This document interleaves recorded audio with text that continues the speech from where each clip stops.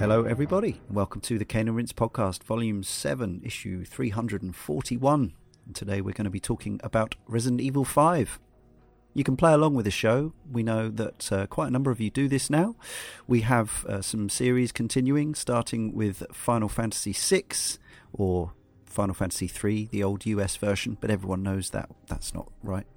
That's in the next podcast. After that, a much more recent game, we're going to talk about Horizon Zero Dawn. Then we're continuing one of our sporadic series by getting back into Mario Kart with Double Dash. After that, another series that we're continuing. We've only done one so far, but this is the second show. We may return to the series in the future. It's Ghouls and Ghosts, or Daimakimura. And then we continue this very series that we're talking about today with, brace yourselves, it's Resident Evil 6. Going in with an open mind. I've played it before, but I haven't finished it. Anyway, we'll see how we all feel about Resident Evil 6 in a month. Perhaps perhaps we'll surprise ourselves. Anyway, caneandrinse.com is the place to go for the full schedule. You can find it there. People ask me often what shows we have done and what shows we've got coming up. Well, it's all at caneandrinse.com. We also have articles and blog features and the odd review here and there as well. You can get every podcast a week earlier than non-subscribers by supporting us to the tune of just $1, a US dollar a month, which is currently around 76 pence or 0.88 of a euro. Patreon.com/caneandrinse. It's really much appreciated and helps us out a great deal. There's also a PayPal button on the homepage if you fancy just throwing a coin or two in our hat just as a one-off. And don't forget also, we have another podcast. If you enjoy this one, we're pretty sure you'll enjoy Sound of Play, which comes out every Wednesday. You should definitely subscribe to that as well as this, and review and rate wherever you can, be it Apple Podcasts or elsewhere. Also, don't forget, follow us on social media like you do all your favourite things these days, Instagram, Twitter or Facebook. Preferably all three. Now, joining me, Leon Cox, in issue 341, are not the panel that was planned up until recently, but that's great. We've got a whole different set of folks. We've got Charlotte Cutts. Hello. We've got Mikhail Kroder. Complete global saturation. and Mikhail's just been fired for that, so he won't be joining us. Albert Wesker instead. Oh, and Jacob Geller's here too. I just had an extreme makeover. Ah, nice New Jersey. The only person here qualified for that sort of accent. Well, okay, you're all reinstated.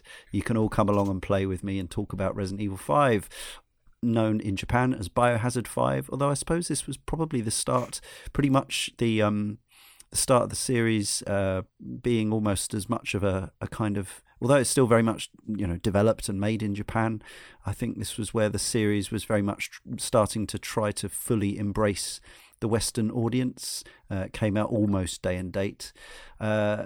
Technically, it's not really, but just if you're keeping track, this would have been Resident Evil 7. Obviously, we've covered the mainline series up until now on the podcast, but Resident Evil 0, 2002, chronologically became the first one in the series, which made Resident Evil Code Veronica from 2000 the 5th, and Resident Evil 4, 2005, the 6th. And the later release of Resident Evil Revelations in 2012, which takes place between Resident Evils 4 and 5. This game then technically became Resident Evil 8. And yeah, we haven't covered 6 or 7 yet, but there you go. This is the first main entry to be produced after series creator Shinji Mikami had left the franchise, but obviously it was still handled by Capcom internally, with Yasuhiro Anpo and Kenichi Ueda directing, and Jun Takeuchi and Masachika Kawata producing.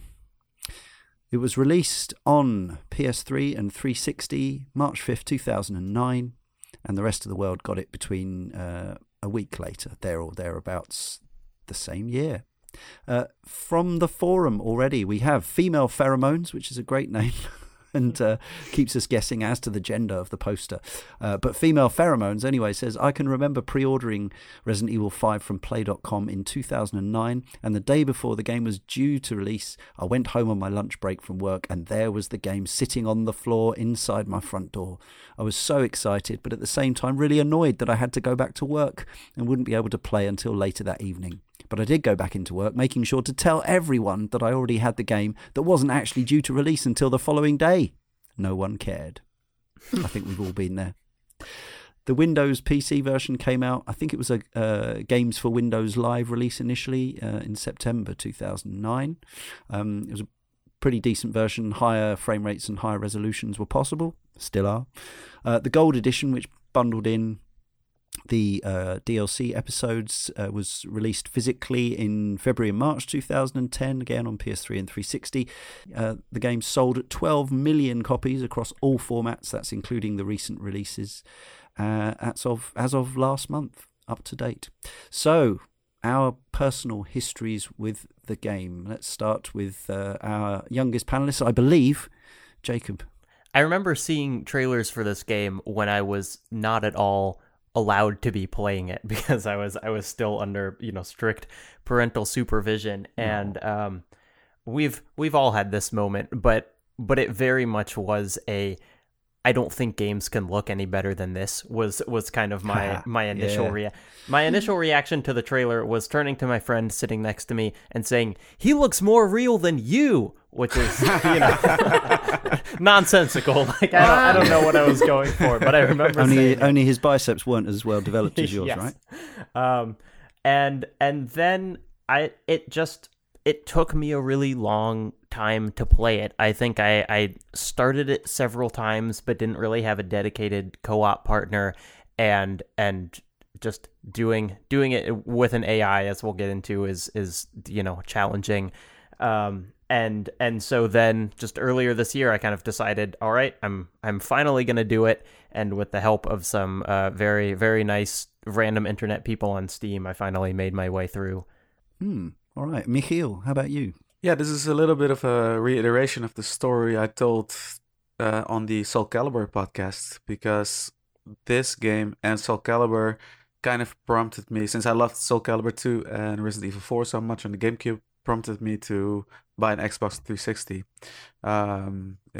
Pretty much, I felt at that point just owning Nintendo systems alone wasn't really cutting it anymore, especially not with the Wii being so different from the competition. So yeah, I remember that first trailer very well, and I'm not going to lie, I was very charmed by the setting of it. Just that whole idea of horror in broad daylight, no dark mansions, no thunder flashes, no rain coming down. So it looked like a very interesting sort of switch up of the series. And also being incredibly hyped off of Resident Evil 4, of course, this really, I was really on the lookout for this game. Then when more trailers showed and closer to release, I saw, the gameplay footage, and I sort of became disgusted by it in the sense that it looked like the Magini in the game were almost animated exactly the same as the Ganados, and that's sort of like completely suspended my disbelief, and I never got around to Resident Evil 5 to actually buying it until very late. I think 2013 I picked it up for €5 at a flea market, and then I started sort of half-hearted playing it solo and not having the best of times, but not really hating it either. It's really kind of appeared to me how similar at least those first two chapters of the game were indeed to Resident Evil 4. And when the lineup was published for this volume of Ken and Rin's podcast, I was a candidate to be on the Resident Evil 4 show, but not a candidate to be on the Resident Evil 5 show. And I was thinking, so much has been said about Resident Evil 4 and how brilliant it is that I feel I don't really have a lot to add to the discussion there anymore.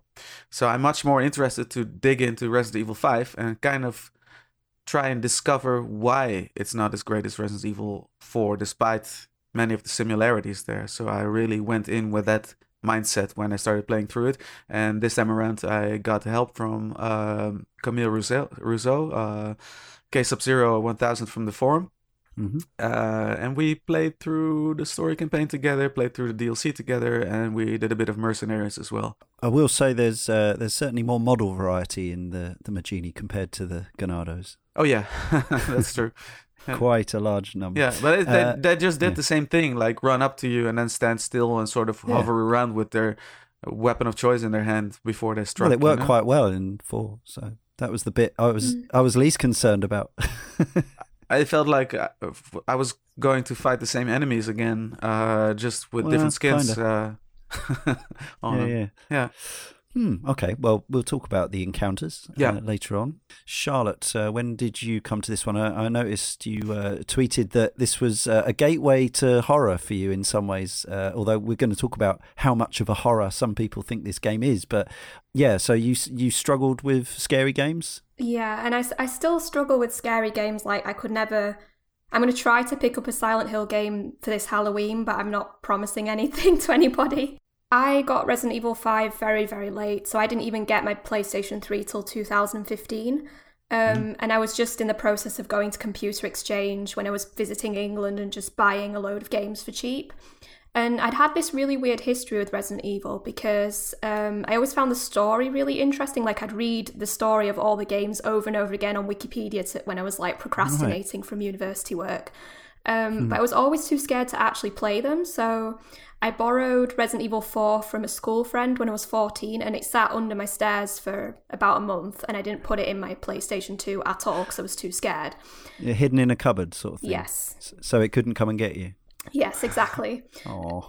So Resident Evil 5, I talked about this with my boyfriend at the time, and we were like, oh, we may as well just play it co-op. It's not as scary as the standard Resident Evil game, and maybe it will be a good method of getting myself used to zombies, because zombies was a thing that I was particularly scared of. And we're going to talk about this more, but it did very much work in getting me used to having enemies, particularly zombies, coming up to me in my face. So but I did mainly play it as a co-op game, which is we're also going to discuss later on. Absolutely. Yeah, I was hugely excited for this because it was Resident Evil's debut on the then current gen systems, so it meant higher definition, higher resolution graphics.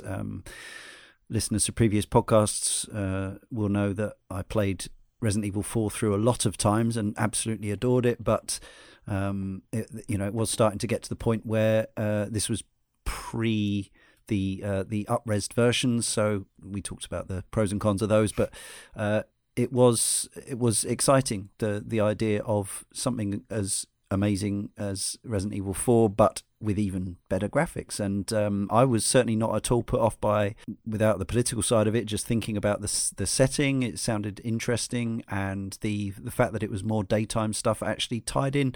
I remember talking to my mum as a kid about having nightmares about where I was, rather than in small enclosed dark spaces, I was in wide open, bright, harshly lit spaces, because in fact it's harder to hide in those. So I sort of tied in with that fear of mine. So I was well keen. I picked it up day one. I'd intended not to buy that many games that year, but then I started podcasting that same few months into that year, and that went out the window. But yeah, I played it through a good couple of times or more, replayed certain sections and chapters in co-op as well, played some Mercenaries, unlocked most of the stuff, played it tons on Xbox 360. Then I bought it again on PS3 with gold and played about a third of it, I'd say, again. Received it. It was a PlayStation Plus game in November 2012, so I own it as long as I'm a PS Plus subscriber. I've been back to that version a little bit for this podcast as well, and also I've played through the Steam version again in 1080p and 60 hertz as well. So I've played it through across multiple formats a number of times. Some co-op, some solo, and my opinion of it has wavered all over the place, but yeah, we'll get into that. So the scenario and setting, we've already mentioned it. So this is the game in which Chris returns for the first time since Code Veronica. Yeah. This takes place 5 years after Resident Evil 4, which just about matches the gap in release almost. He is sent to the fictional central, probably African nation of Kijuju. I think in it's Africa. West Africa. West, Africa. okay. Yeah. That still counts as central. It could be central, but at least the BSAA faction says that they're the West African BSAA faction. Yeah. Fair enough. And actually, due to the increased diversity of skin colours that Capcom brought into the game, it actually makes it feel more like it could be anywhere between. There's some very North African looking models and some very South African looking models, and everything in between. So in the end, it's like Toto's view of Africa. It's just one big place. Where the country of Africa. Yes, the country of Africa. I mean, indeed. and that is how almost everyone refers to this, as it's the Resident Evil in Africa, not that's right. not in Kijuju or whatever. Yes. It's just Africa. Yeah. Local agent, Sheva Alamar, who's actually, I think, of Jamaican descent, is supposed to be anyway. She's mixed heritage, joins Chris in the mission to apprehend Ricardo Irving, who we heard from earlier, courtesy of Jacob, who is trying to sell bioweapons in the black market. The backstory involving the BSAA, which is this pharmaceutical formed bioterrorism. Yeah, kind of organization. That's not going to happen. That's conceptually. How are you so certain about that? It's conceptually dubious from the off, and that's before we even get into the political stuff. Soon our protagonists are attacked by hordes of locals infected by an improved version of the Las Plagas parasite. That's according to Moby Games. Female Pheromones again says, I thought they did quite a good job of tying into Resident Evil 0 and Code Veronica with mention of the progenitor virus and the Ashfords. I think this game tied into the others in the series more than any of the previous games had bothered to do. I enjoyed the bit of backstory of Chris and Jill working together to track Wesker down and finding out that Wesker had killed Oswell Spencer, who was responsible for building the mansion from the original game. The only downside was how obvious it was that, by the way, I haven't issued a spoiler warning. This is your spoiler warning. I'm about to spoil something. The only downside was how obvious it was that Jill had survived the fall and Wesker was using her as the Bird Lady, which was the name used for her in forums before the game released. Yeah, kind of a plague doctor costume. Yeah, that's right. Yeah. So, I think we may as well tackle it front and centre, the issues surrounding the game. And it also makes sense because we often talk about pre-release stuff, and this sort of story broke pre-release, as you'll hear. Now, I'm going to do something I don't normally do, which is take a passage from Wikipedia. In this case, I'm doing it because I think it does quite a good job of fairly neutrally giving a potted history of what happened and raising some of the arguments on both sides, and then we can talk about how we feel, and we've got some contributions from the forum as well. So if you'll forgive me, I'll just read this. Resident Evil 5's 2007 E3 trailer was criticised for depicting a white protagonist killing black enemies in a small African village. According to Newsweek editor Nguy Kroll, there was a lot of imagery in that trailer that dovetailed with classic racist imagery, although he acknowledged that only the preview had been released. Jin Takeuchi, the producer, said the game's producers were completely surprised by the complaints. The second trailer for the game, released on 31st May 2008, revealed a more racially diverse group of enemies and the African BSAA agent Alamar, who assists the protagonist. Critics felt that Alamar's character was added to address the issue of racism, though Karen Dyer, the actor, said the character had been in development before the first trailer was released. Which, to be honest, that rings true. I don't think, anyway. Takeuchi denied that complaints about racism had any effect in altering the design of Resident Evil 5. He acknowledged that different cultures may have had differing opinions about the trailer, though said he did not expect there to be further complaints once the game is released and people were able to play the game and see what it is for themselves. In a computer and video games interview, producer Masachika Kawata also addressed the issue. We can't please everyone. We're in the entertainment business. We're not here to state our political opinion or anything like that. It's unfortunate that some people felt that way.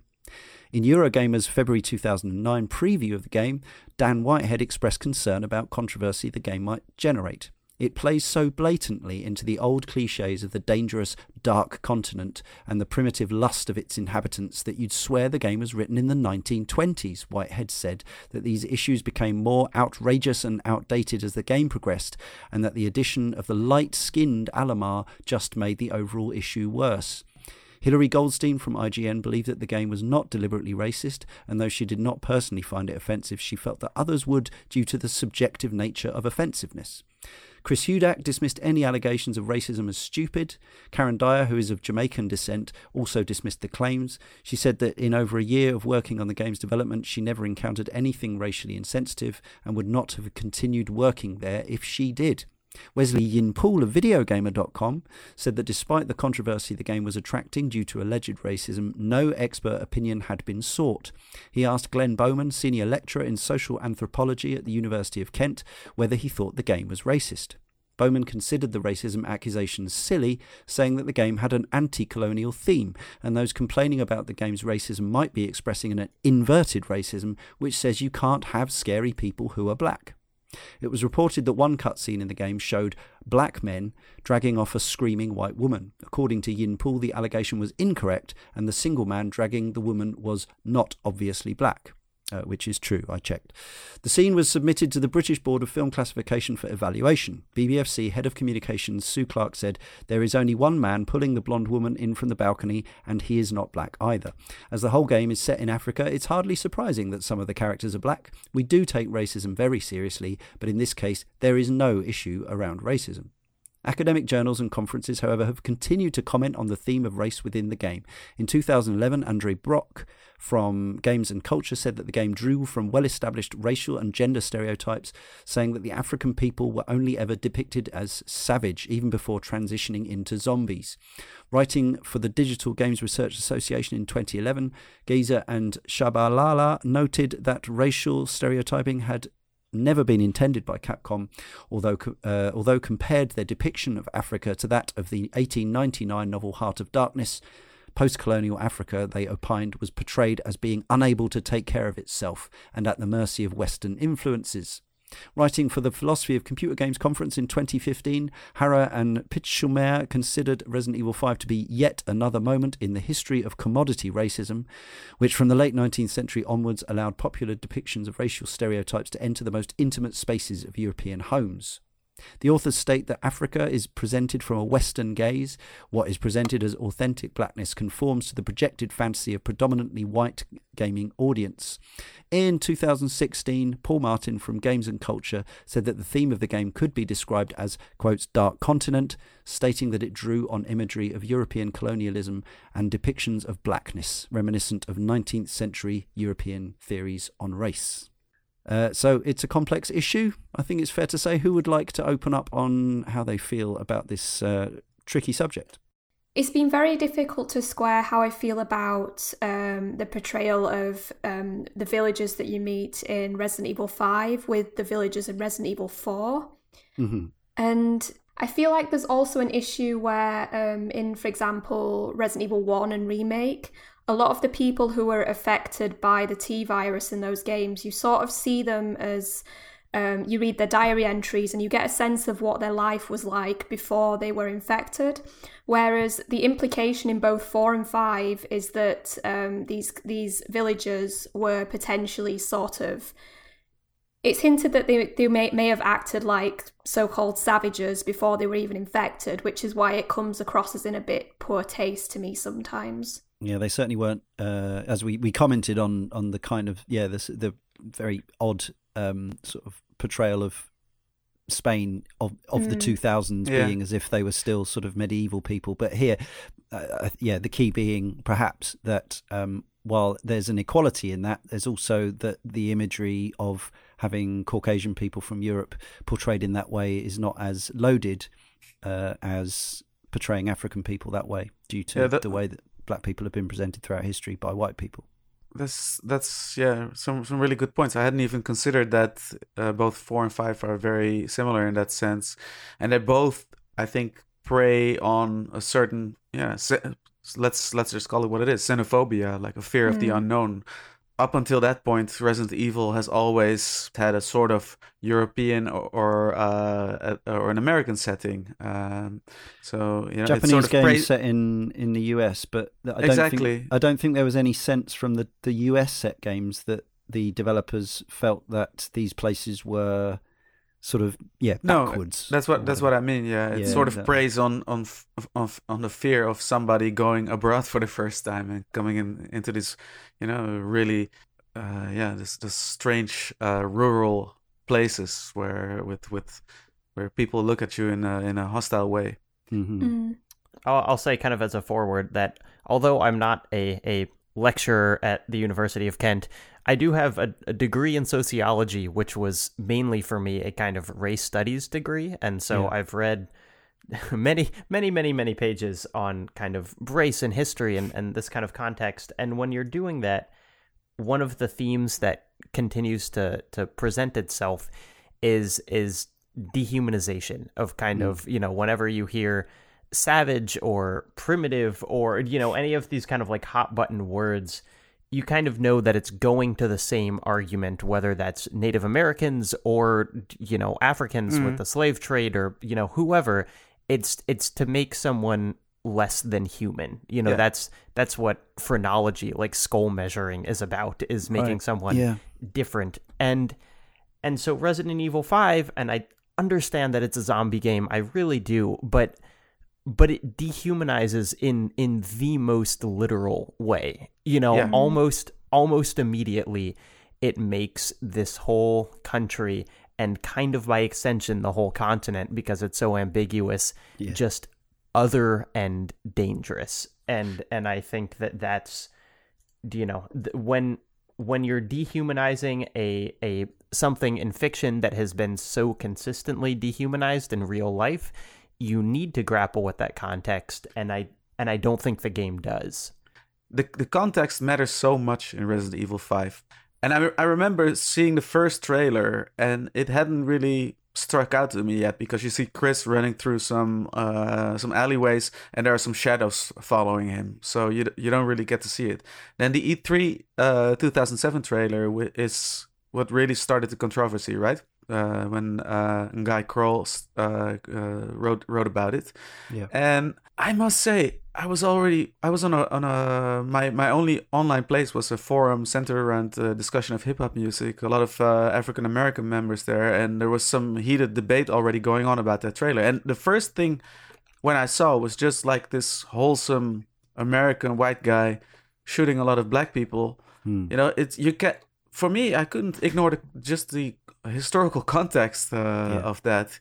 And the thing is, I have been trying for the last couple of days to look more into this. Like, why is Resident Evil 5 so much more guilty than, let's say, a movie like Black Hawk Down, or so many Call of Duty games that have you shoot foreign nationals on their soil as wholesome American military men. And maybe it's exactly this. Maybe it's exactly that sort of the plagas infected locals. They're kind of. It's almost kind of a shield to make them appear even more rabid and outrageous and savage than you could normally, with any sort of sense of political correctness depict them. Yeah, if I had to compare it to a fictional, like a film or whatever, I think it would probably be Zulu. Where with like Michael Caine, where it's just kind of like there are the good white people, and then there's just this kind of mass of Africans who are kind of running and being cut down and whatever. And even in something like Black Hawk Down, you still get the sense that the people they're fighting are individuals, and in this, there's just it's just one kind of group, and again, it's the same in Resident Evil 4, it's the same in lots of zombie things, but when it's in this context, kind of making this just this massive inhuman group just is too loaded to ignore. That's exactly it. That's the difference between the Spain setting and the Pan-African setting. Yeah, I was reminded, I went to see Spike Lee's new movie recently, Black Klansman. There's a scene in that in which Klansmen are watching the notorious, infamous film Birth of a Nation. The legacy of that movie is somewhat responsible for race relations in America to this day. And, we're still seeing imagery of that kind, but actually, used to, as you say, dehumanize certain kinds of people from the white person's perspective. It's normally, people of color who are depicted in this, this dehumanized way, in the same way that, notorious trash clickbait columnist Katie Hopkins described asylum seekers as like parasites in boats, or swarming like cockroaches, or something, that kind of language.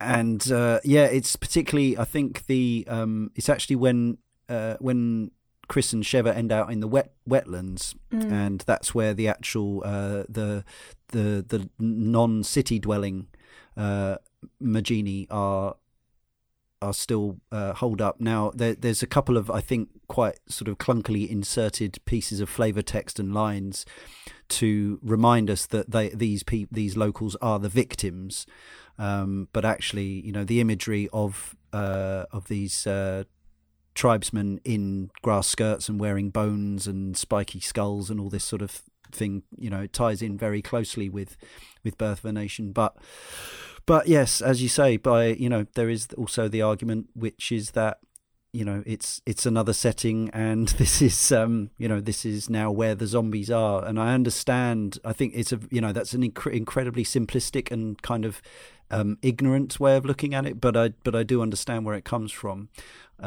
It comes up a lot, I notice, in as regards to sexism and misogyny, where it's quite difficult for contemporary films to have female antagonists without the entire film being written off by in some quarters as misogynistic. But actually, perhaps it's just that character is an evil character, and there's a reason for them being female. But again, it's loaded, isn't it, because of their historical attitudes. I think this game is also interesting because of when it came out, because I think the kind of games writing industry or like the conversation just wasn't quite there. No.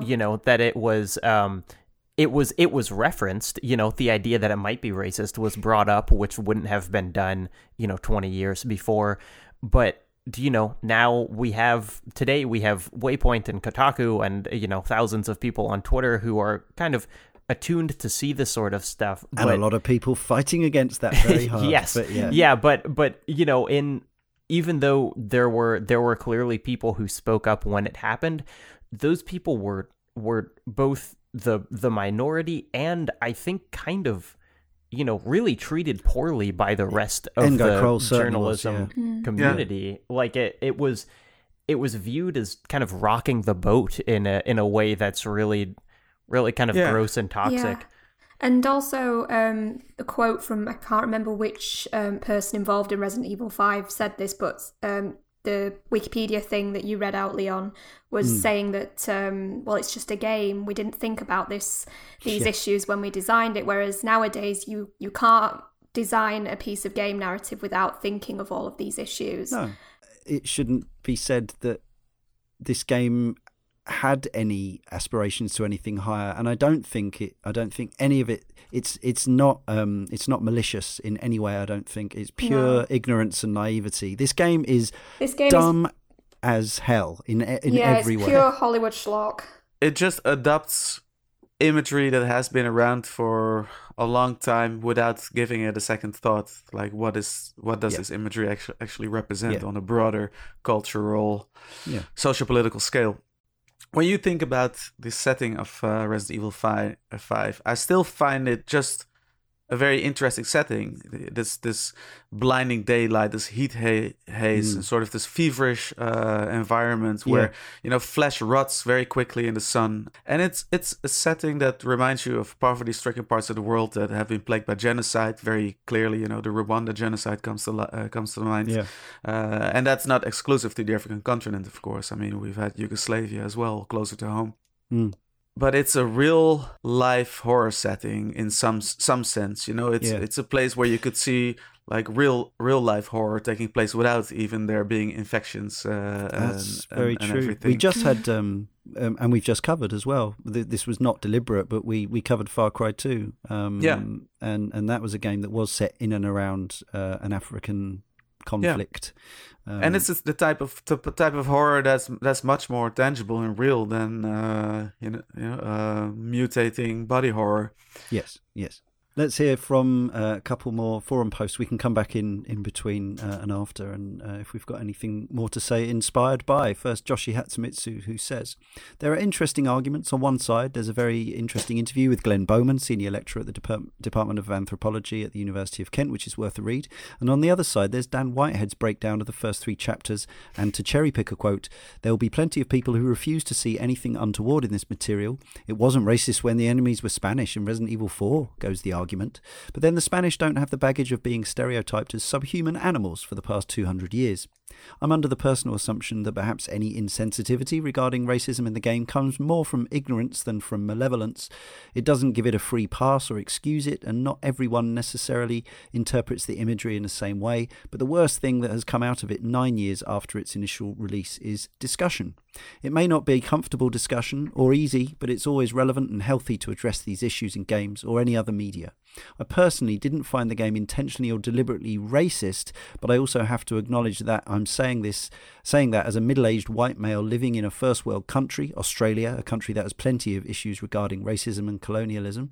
I've never had to deal with discrimination with my race or gender, so that has to be taken into account with my interpretation of the game. Personally, I kind of treat the game as dumb fun. I don't think it's an intelligent enough game to try for any sort of social commentary or anything particularly deep, nor does it need or have to. I think the intention was simply to take a Resident Evil game and set it in Africa, simply because why not seems like an interesting setting. To borrow a quote from this interview with Karen Dyer, who did the voice acting and motion capture of Sheva, damned if you do, damned if you don't. Again, emphasising white guy opinion here, it's very easy for me to take this point of view as I wasn't personally offended. I think I can totally empathise with Joshi Hatsumitsu there. I do. I want to just one thing, and I think it's a very good and intelligently written post. There are worse things that have come from it than discussion, because the way that this kind of imagery works is, that it reinforces pre-existing stereotypes and has kind of maintained this image in people's heads, which I do think is damaging. And so it's certainly not like solely to blame for anything, but it is this kind of insidious bad that comes in with poor representation. Yeah, actually, I completely agree with that. We have typically thoughtful and nuanced posts from Camille, K Sub-Zero. It's quite lengthy, but again, I think it's worth reading and considering for us and for the listener. So, the very foundation of zombie and zombie-related fiction is that becoming a zombie robs you of your identity and humanity, effectively killing you in spirit, if not in body. The Maginis in Resident Evil 5 may not technically count as conventional zombies, but I think the notion still applies. They are not attacking the protagonists out of their own volition, fueled by their allegedly brutal nature, or because their allegedly primitive cultural values dictate it. They are doing so because the parasites force them to. Whatever personality traits, values, belief systems they had in the past are gone by the time the events of the game transpire. For all intents and purposes, the human beings they were have ceased to exist, and only their bodies remain as hosts to the parasites. In that sense, the colour of their skin matters just as much as the colour of their eyes or their blood type. This is the fictional context the game is set in. It's hardly highbrow literature, but to dismiss it out of hand is not very intellectually honest in my eyes. Another thing that should be pointed out is that the game does have a noticeable anti-colonialist thematic at its core. It's not exactly the most fleshed out or thought-provoking message, but it is there and shouldn't be dismissed. The backstory makes it clear that the events in Kajuju are the direct result of Tricell's exploitation and interference in the area. The Maginis aren't the villains, they are the victims of a Western pharmaceutical corporation. The actual villains of the story, namely Wesker, Excella and Irving, are all white Westerners, while the two most heroic supporting characters, Sheva and Josh, are both locals. I don't think this was a purely random choice on the part of the writers. I've never felt any animosity towards the Maginis while playing this game. I've always considered them to be tragic victims of Tricell's wrongdoing, devoid of personal responsibility for their own actions in accordance with the established tropes of zombie fiction. The scene of the locals beating on a sack in the very beginning is in bad taste. It seems to reinforce negative stereotypes, and the game would be better off without it. The closest I can come to accuse the creators of bigoted intent is in regards to Sheva's design. Not because of the alleged notion that her mixed ethnicity is meant to imply her to be more civilized, as evidenced by Josh's presence, but rather because Capcom thought they had to make her as light-skinned as possible in order for her to qualify as attractive, thus pandering to bullshit female beauty standards that are especially prominent in East Asia. That's my assumption anyway. That's about it. My ideal political version of the game would remove the scene in the beginning and maybe a couple of other minor scenes, commit more firmly to Sheva's African heritage, and would ideally include a prologue chapter or cutscene in which Josh and Sheva are evacuating the non-infected members of the local population. The rest of the game would be more or less the same, because I find the overall fictional context to be acceptable and plausible enough for the type of story it tries to tell. With all that being said, I can see how some people would find some of the imagery uncomfortable. If I remember correctly, the first time I heard of the controversy was through an article about a politically active middle-aged African lady who had seen one of the first trailers and had had a strong negative reaction towards it. I can't honestly blame her for reacting that way. It's unrealistic to expect everyone to be perfectly informed of the rest of the game's themes and characters, and the imagery alone does indeed resemble some of the imagery that has been used in bigoted media in the past. Here's the thing though. Evoking questionable material does not inherently make it questionable material. Proper critical analysis should not begin and end with a simple screenshot. I'll gladly take a work like Resident Evil 5 with insensitive imagery but a decent and positive core message over the opposite case of a work with subdued and or inconspicuous aesthetics but with a more pernicious and toxic core message, of which there are many examples. To see it being paraded as the most prominent example of racism in games so many years after release leaves me perplexed. It's a very low-hanging fruit as far as I'm concerned. If the logical conclusion of this train of thought is that zombie-related fiction cannot be set anywhere on the African continent, then all I can say is that I don't find this to be a very progressive or persuasive mindset. Needless to say, I would be having a very different reaction if the game was only about a white dude in Africa attacked by crazed, non-infected locals without rhyme or reason to it. So yes, I can understand how some people would find the game to be racially and or culturally insensitive, but that doesn't make it inherently racist. My preferred definition of racism has very little to do with offensiveness. It's about a bigoted mindset and a sense of deeply ingrained demographic hierarchy. In other words, it's about the intent of the author rather than the perception of the recipient, and I think that's a very important distinction to make. I've got to disagree with that last line. I think that it's another very well written post, but authorial intent is not where the damage of racism comes from. Yeah.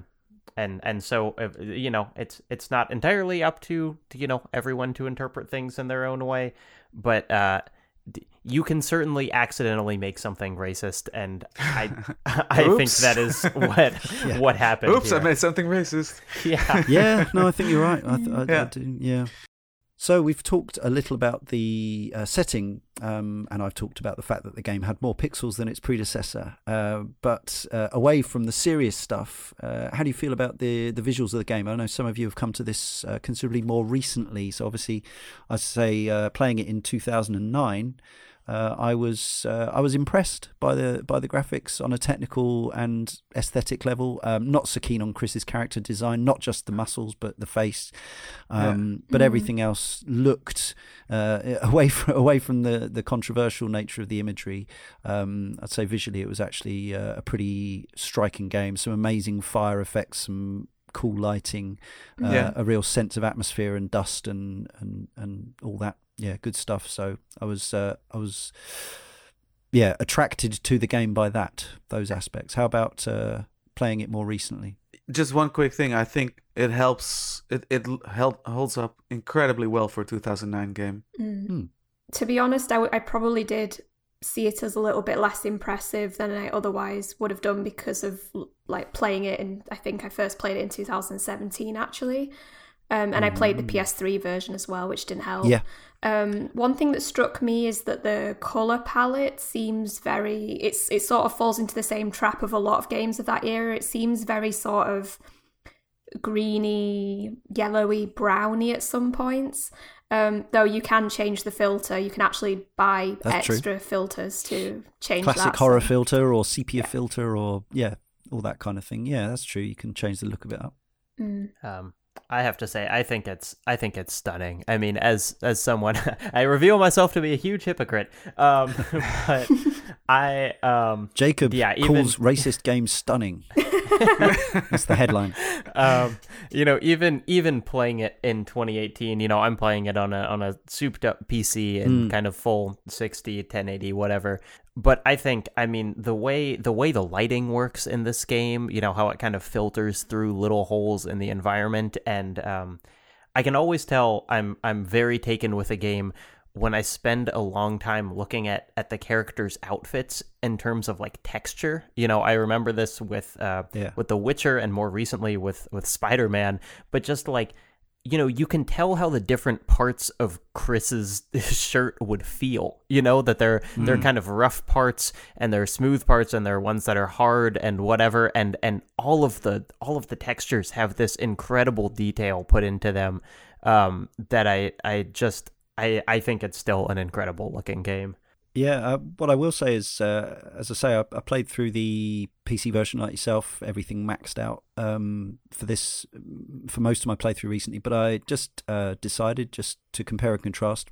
I installed the gold version on PS3, and it's a little blurry, a little fuzzier, it runs at half the frame rate, but actually it only took me a little while to get back used to it, and in fact it sort of, if anything, it's like less fidelity actually masks some of the lower polygon, by modern standards assets. I'm going from playing Horizon Zero Dawn in 4K currently to Resident Evil 5 on a PC. You can see how many fewer polygons are used in the environments, but then actually jumping to the PS3 version, it actually sort of masks some of those inadequacies a little. So there's swings and roundabouts in that regard. But I would. I'm not sure if the PS4 and Xbox One versions run at 60 frames or not.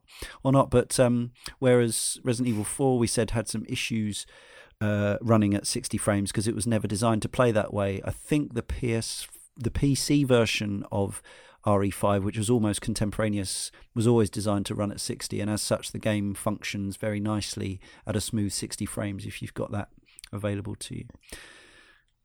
Sound, we've talked about all the way through this series, even when we've been back to the early games in this series and found that the sound is now, seems a little basic in some ways. We've always commented on how ambitious it was and how important it was to the atmosphere.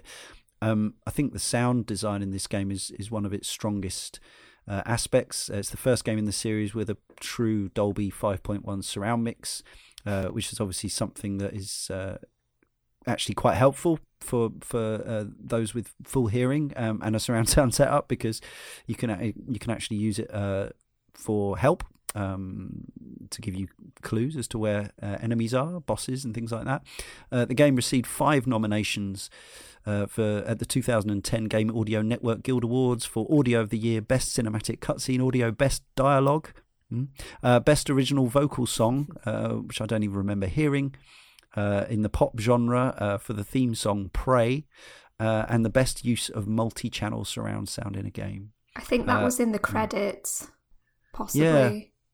Yeah, I don't remember. Oh, maybe I probably skipped it. Anyway, but the usual mixture of convincing gun sounds, delicious splats, general atmospheric noises, and some nice jingles and chimes, some of which have been ported straight over from the predecessor, and some new stuff as well. But yeah, I'm a big fan of the audio side. How about you? I feel like not a lot of it was truly memorable for me. I really liked the item box music, and in fact I requested that on Sound of Play once. I think mainly what impressed me was these little sound effects, like the sound that happens when you use a first aid spray was quite satisfying.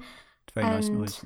Yeah, and I think just a lot of the smaller sound notes were a big step up from when I've watched Let's Plays of earlier entries into the series. I didn't find the gun noises to be quite as memorable. It's like in my brain I can still hear the Red 9, from Resident Evil 4. Yeah. Like I know what that gun sounds like, and I know what the rifles do as well. And in this, it seemed like this is kind of gameplay, I'm not sure, but all the weapons were like more or less real models of guns in this one, which was a change. And I think that they lose a little individuality. I don't think they're quite as interesting as in previous entries. The shotgun packed a good punch, though. Oh yes, yeah, they felt good. Satisfying. Yeah. On the subject of the music, though, is a new composer to the series, somebody with not many credits outside either, Kota Suzuki. For me, there's some interesting stuff right at the start, and I like the between level music, which is probably what replaces any kind of safe room music. But this is a game chock full of really quite generic action cues. I think it's. What's there, some of it's absolutely fine. None of it really annoyed me, but a lot of it was kind of wallpaperish for me. A lot of it is also just very reminiscent of Resident Evil 4 again. Also, the music, I seem to recall the music that played during the final Wesker fight was very over-the-top Hollywood action music. I didn't gel with that very well at all, really. What else could it have been, though? I mean, really. Yeah. Fair. How do you score somebody punching a boulder? There's the first mention of the boulder punching. More to come. Any particularly any bits of the score that stood out either for you, Jacob or Mikhail, or was it? Not really. No. I can't remember anything. No. I'm particularly bad actually with video game music that's just there. Something really has to jump out at me for me to actually remember it. Okay. There's only one song that plays during all of the Mercenaries, and the loop seems to be about a minute and a half long, which is maddening when you're spending hours and hours in that mode. So I wish there was a little more variety there. Turn that slider down.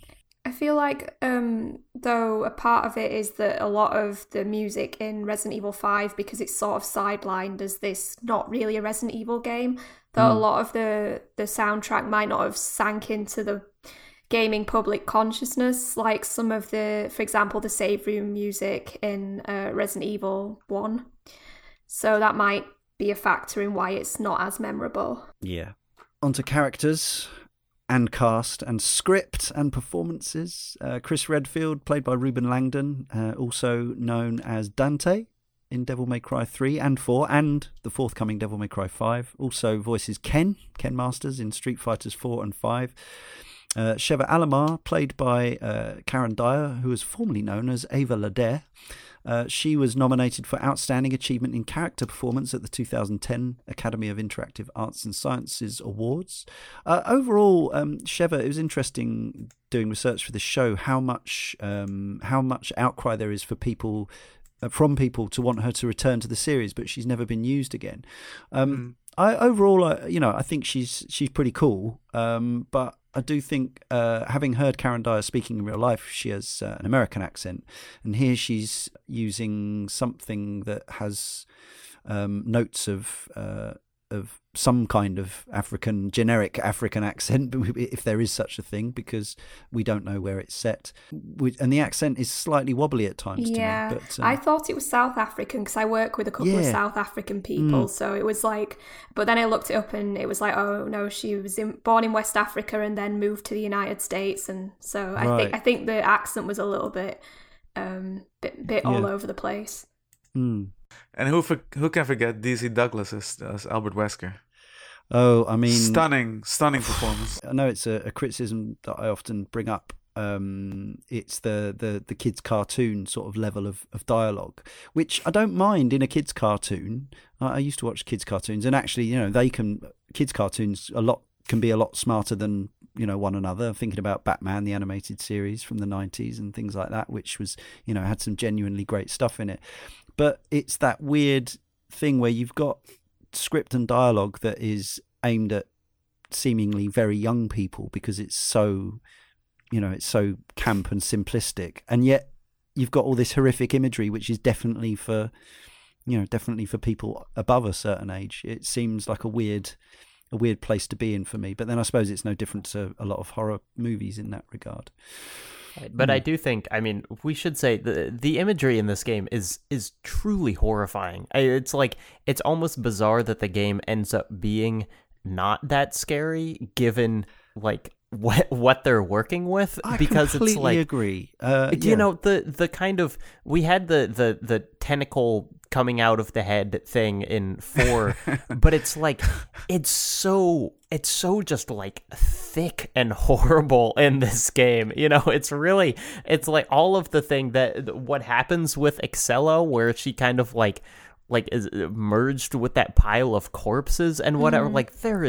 There is wild stuff that happens in this that should be really just jaw-droppingly grotesque, but it just comes off as whatever. I completely agree, and this was actually something I wanted to talk about specifically because Carl said it on our Kana Rinse Slack the other day, and I've seen this comment raised in respects of Resident Evil 5 many, many times. It's not a horror game. That's a quote from our Carl, and my immediate thought was it's horrific. It is horrific. The fact that it's not scary does not mean it's not horror. Yeah. In this game, not all horror films are scary. Well, either. completely, yeah. Some of them are just grotesque and icky. Yeah, it's a gore game more than a traditional. I think game. grotesque is a good word. Yeah, but I think Carl might be coming from perspective that I tried to debunk on the very first Resident Evil game podcast, that there's no such thing as horror games as a genre of games. It's just a theme that's over it. And Carl, I think, is looking at it more from the traditional survival horror point of view, where there's more of a tension build up and a release and limited that kind of resources, suspense, jump scares, all that kind of stuff. But actually, you think about even though I try to tell everybody that there's no such thing as survival horror. I agree. It's like the same way as a lot of modern film critics say, there's no such superhero movie is not a genre. Superheroes are the characters. You have different genre movies within superhero movies. Because you can say Fear is a horror game, even though it's a wildly different game genre than Resident Evil is. Well, and what about Grabbed by the Ghoulies? That's fun horror. It's not Ghosts and Goblins. Yeah, totally. But you actually think about some of the moment-to-moment things that happen in the cutscenes and in the game. People's heads burst open and giant, monstrosities made of spikes and flesh fly out of people's heads. Dogs split in half. Yeah, you mentioned that before. The dog splitting in half was just straight out the Thing. Upsetting. The Thing, that is probably the closest touchstone for this in many ways. In John Carpenter's version of The Thing, we should say, the remake of The Thing from Another Planet, or The Thing from Outer Space, whichever it's called. In that it's also it doesn't have many, that many maybe sympathetic characters in it, and it doesn't have many jump scares in it. But the stuff that happens before your eyes is, truly. Like pure, full-blown, visceral body horror. Yeah, and it does retain some of the elements of survival horror that was in the Resident Evil series right at the beginning, because of the whole the fact that your inventory is still very small, and the fact that you actually have to arrange it in real time with things chasing after you sort of adds to the suspense and the real feeling that you have to survive when there are enemies coming at you from left, right, and centre. Yeah, this was the same year as Demon's Souls, wasn't it? And I know that wasn't the first game to do that, but this was probably a game that I played before Demon's Souls that didn't let you pause when you were fiddling around with your inventory.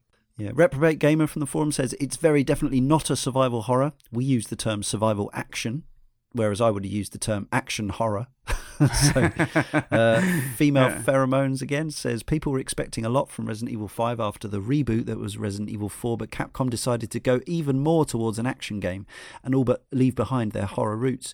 Come to think of it now, I'm not sure I can remember any parts of the game that were particularly scary. There is one section in the mines where you need to carry a light to see where you're going, which means not being able to use a weapon, or there is the option for your partner to carry the light, which means they can't help you with combat. But I would say that was more unnerving than it was scary. A lot of that goes for Resident Evil 4 as well, I feel. Yes, yeah. I think that was where the series started to step away, and there's certainly been some comments on our forum where, for some people, even though many people consider Resident Evil 4 a masterpiece, that was actually where the series started to lose its way, because it was no longer a creepy horror. In that way, in a different kind of tension. That section where you carry the light in the mine is a standout in this game. It is, I mean, just like the suffocating blackness of that cave. You know, it's like, it's really dark in a way that I feel like games don't do very often, and dark, that is quite a scary place. Just red lights, and there's a couple of triggers where when the Magini see you in this, they immediately start sprinting at you, whereas in other circumstances they might sort of slowly turn towards you and start making their way over.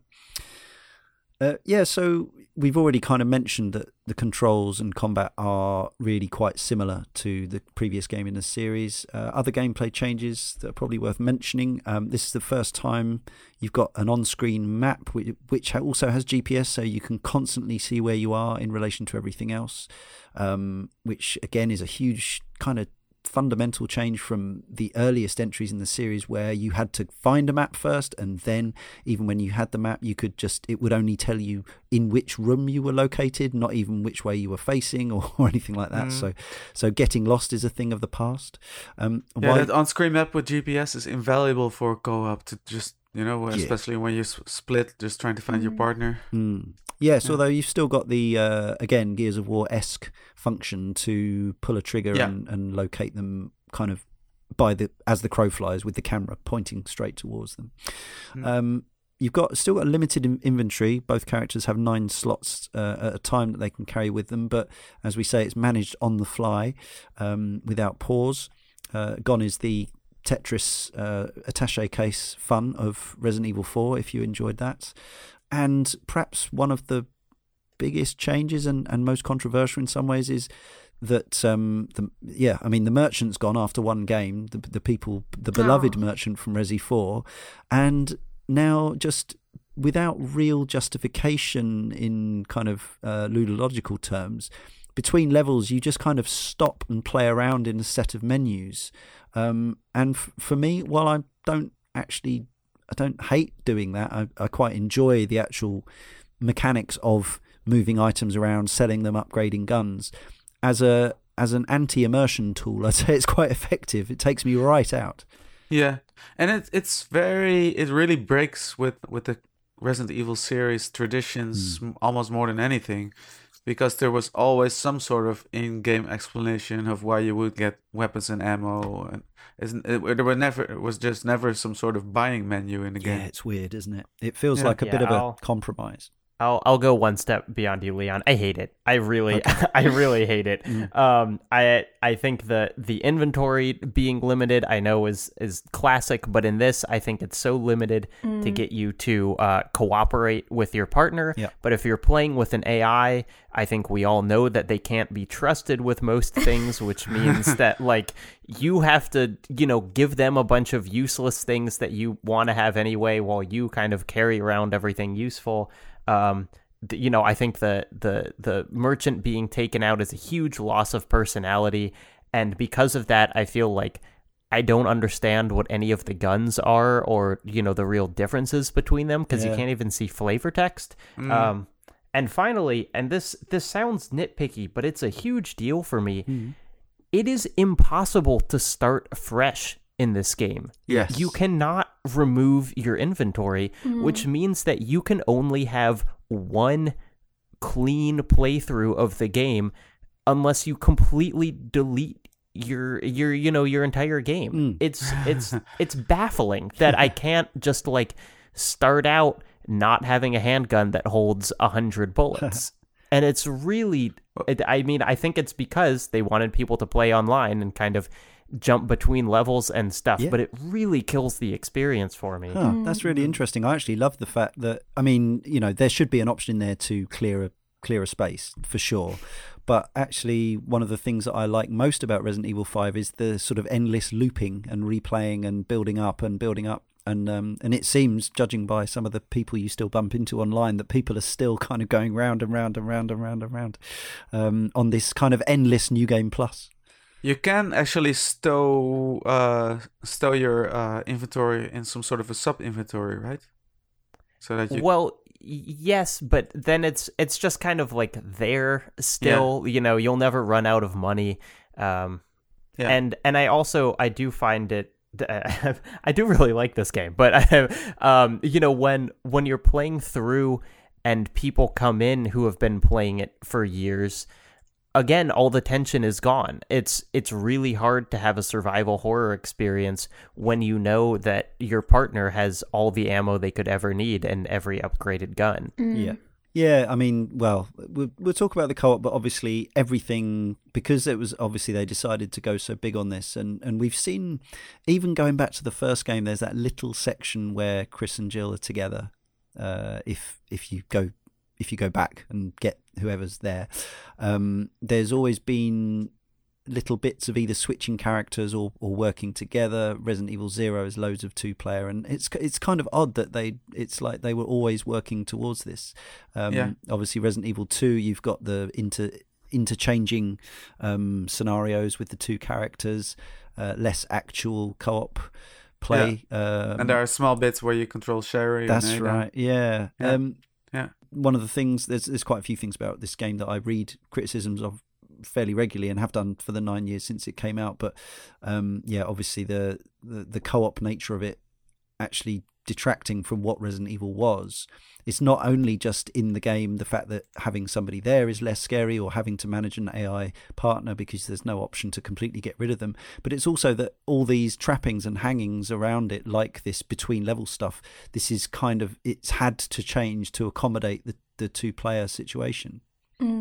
When people suggest that, like, the thing is, there's been that recent reopening, like, fans have put together a new server for Resident Evil Outbreak. So I feel like there is a real thirst for people to play multiplayer Resident Evil and to solve puzzles and to work together. But then there's another side of the fandom that just really doesn't like that development. Yeah. Reprobate Gamer from the forum says the loss of the merchant and the Resident Evil 4 inventory system takes something away from the game. It feels like a decision based on trying to refer back to the deliberately limiting inventory system of the classic games. The redeeming feature is that it is quick to use. I do like being able to reload whilst climbing, and makes some use for a co-op enabled game. But I remain perplexed that armor is an inventory slot item. Yeah, so you can buy a melee vest and bulletproof vest, but if you want to use them, you basically have to give up 2 of your precious 9 item slots. I would like to talk about just the specifics of the controls and the combat a little bit. That's what we're going to do. Before we move on. No, absolutely. It ties in with the fact that the game retains the invisible adaptive difficulty that blew Sean's mind in the last podcast because he never knew about it. So we've still got that system going on. The better you do, the harder it gets, and vice versa. What I would say to open this up is that I think for the most part, it's very similar. It keeps the absolute core control system and enemy system from the much vaunted predecessor. On the whole, Resident Evil 5 comes off a lot less balanced and refined than Resident Evil 4 in the long run. How does that manifest? I think when Resident Evil 5 came out, we've had the sort of successors, Gears of War 1 and 2 and Dead Space. Yes. And in so many ways, Resident Evil 5 is trying to outdo everything just with the enormous crowds of hostiles that you're facing in this game. And the enormous crowds of enemies. But I think they got it just right in Resident Evil 4, where you stop the stopping and aiming and turning around. You're basically rotating on the spot to shift direction, because that game had been expressly designed around the controls and the mechanics. But when you get swarmed in this game, it's really stupid just how much you can get blindsided by people running up from behind you, from the side, and just hitting you out of nowhere with melee weapons. And don't even get me started on at one point you face Magini with guns, just machine guns and everything. So I think it kind of lost the plot there with Resident Evil 5. I think the whole crowding thing was deliberate because they thought, like I talked about this a little bit on Slack, that this is Capcom had a history of cramming as many zombies as possible on screen with Dead Rising. Yeah. And the way that they implemented that in Resident Evil 5 was to crowd you and create this feeling of claustrophobia. But the problem is, once you've played the game once and you've got used to that, it's less scary and more annoying. Like when you're trying to throw people off constantly and wiggling the analog stick to free yourself, it just gets really frustrating after a while. Yeah. And you just get hit with a ton of stuff that you can't see coming. Yeah. I'll be a positive voice here. I really think it's exceptional, actually. I think that it makes a number of advancements from 4 that I really enjoy, just because the way that I play this, which I think is the way that most people play, is conserving ammo by doing all of the context sensitive kind of like shoot him in the head, then run up and punch, then whatever. Yeah. And the way they've expanded on that by having like many different moves for the characters and being able to kind of like chain off your partner and do those things, and even just as simply as, it's like if you played 4, you knew that you shot someone, you knocked them down, and then you knifed them. But now there's actually there's a stomp or a stab or something when they're on the ground, so you can kind of, the knifing always felt silly, and it felt kind of like it brought the game to a halt. And so this is a more in-universe explanation. Although they're not always finishers, of course, but yeah. Yeah, but you get them on the ground, and just that, I mean, the kind of satisfaction of nailing that combo of shoot, punch, hopefully knock a bunch of people back because you are swarmed a lot, and kind of rinse and repeat is simple, but it's just infinitely satisfying to me. I mean, that's kind of why I keep coming back to this game, is because that just feels so good to perform. And I think the set of enemies good at and the level designs, although again, maybe the locations aren't quite as memorable as the previous game or games. Maybe in some cases there's quite a lot of sort of generic areas, factories and villages and whatever else that perhaps don't stand out in themselves, but they're quite, they seem to be quite well decked out to be combat arenas. And I certainly find that a lot of them find themselves back in the mercenaries mode as well. Yeah, I end up finding that in modified form. I end up managing the space by similar ways to 4, and ultimately my compulsion to continue playing this game is based around this surprisingly satisfying and tactile combat. Involves clearing a path, then running, getting somewhere where you're pretty sure you're safe from behind, back against something, so that you can't easily be surrounded and hit. And it's a case of timing your bursts around the arena. But it does feel a little stilted and odd. Even then, as you say, we were a couple of years after Gears of War. We were a few months after Dead Space. And so I'd already become used to being able to move and fire, as much as I still loved Resi 4 at this point. And I'm not against having to stop and fire in a game at all. In a sense, it kind of makes more sense as well. It makes encounters more tense, but usually you don't run around while firing your gun, I guess, in a real world setting. I mean, it's pretty hard to get good aim that way. We've only got one American on the panel. Yeah. Oh yes, in all my experience, running and shooting guns. Yeah, something I imagine at least. But it's just like you get crowded so much, and then there's like people in turrets constantly firing rockets at you and all sorts of nastiness going on, that I feel like in this scenario I would have loved to see a little bit more of a flexibility in the controls and the core mechanics. Yeah, it almost felt like as they were going this far with the game and kind of changing up the genre to this more action-oriented co-op thing, did they really need to stick with the old locked-in-place combat? Yeah. We've had serious qualms with some bosses in previous games, some extremely frustrating moments. I find most of the bosses in this game actually quite entertaining. I think they're a surprisingly fun bunch of encounters. Certain amount of spectacle without ever being, oh my gosh, that's the most amazing thing I've ever seen. But they're actually, up until and not including Wesker related fights, which I'm not so into. Monster bosses I think are a good laugh in this game. I wasn't a big fan of the first Ouroboros encounter, the one where Excella is like, we made this thing, now you have to fight it, because it felt like, at least today when I replayed it, that the answer, like I felt like me and my co-op partner were doing something wrong, but when I read the instructions on how to do it, it was just pump bullets into it. It takes a heck of a lot of damage, that thing. Yeah, I didn't like that at all. I thought I was doing something wrong, and it started to get pretty boring, actually. I had the same, actually. I thought it had bugged out. Even though I've completed it before playing it the other day, I thought the game had bugged out because it was taking so much damage, and I was all out of ammo pretty much. I was like, something's broken here, but no. It's that similar it's here, yeah.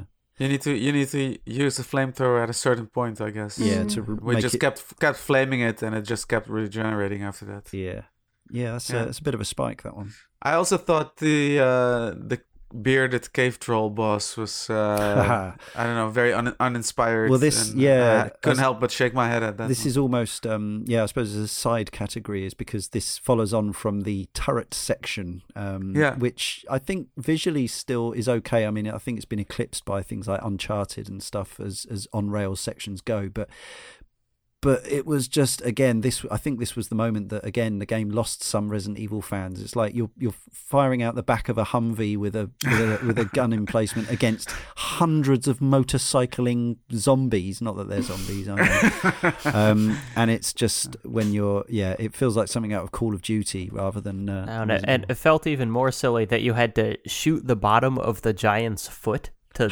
stop it from stomping you. Yeah. It was like that really didn't hold water for me. I don't actually mind that part of the fight, but it is all a bit ludicrous. Yeah.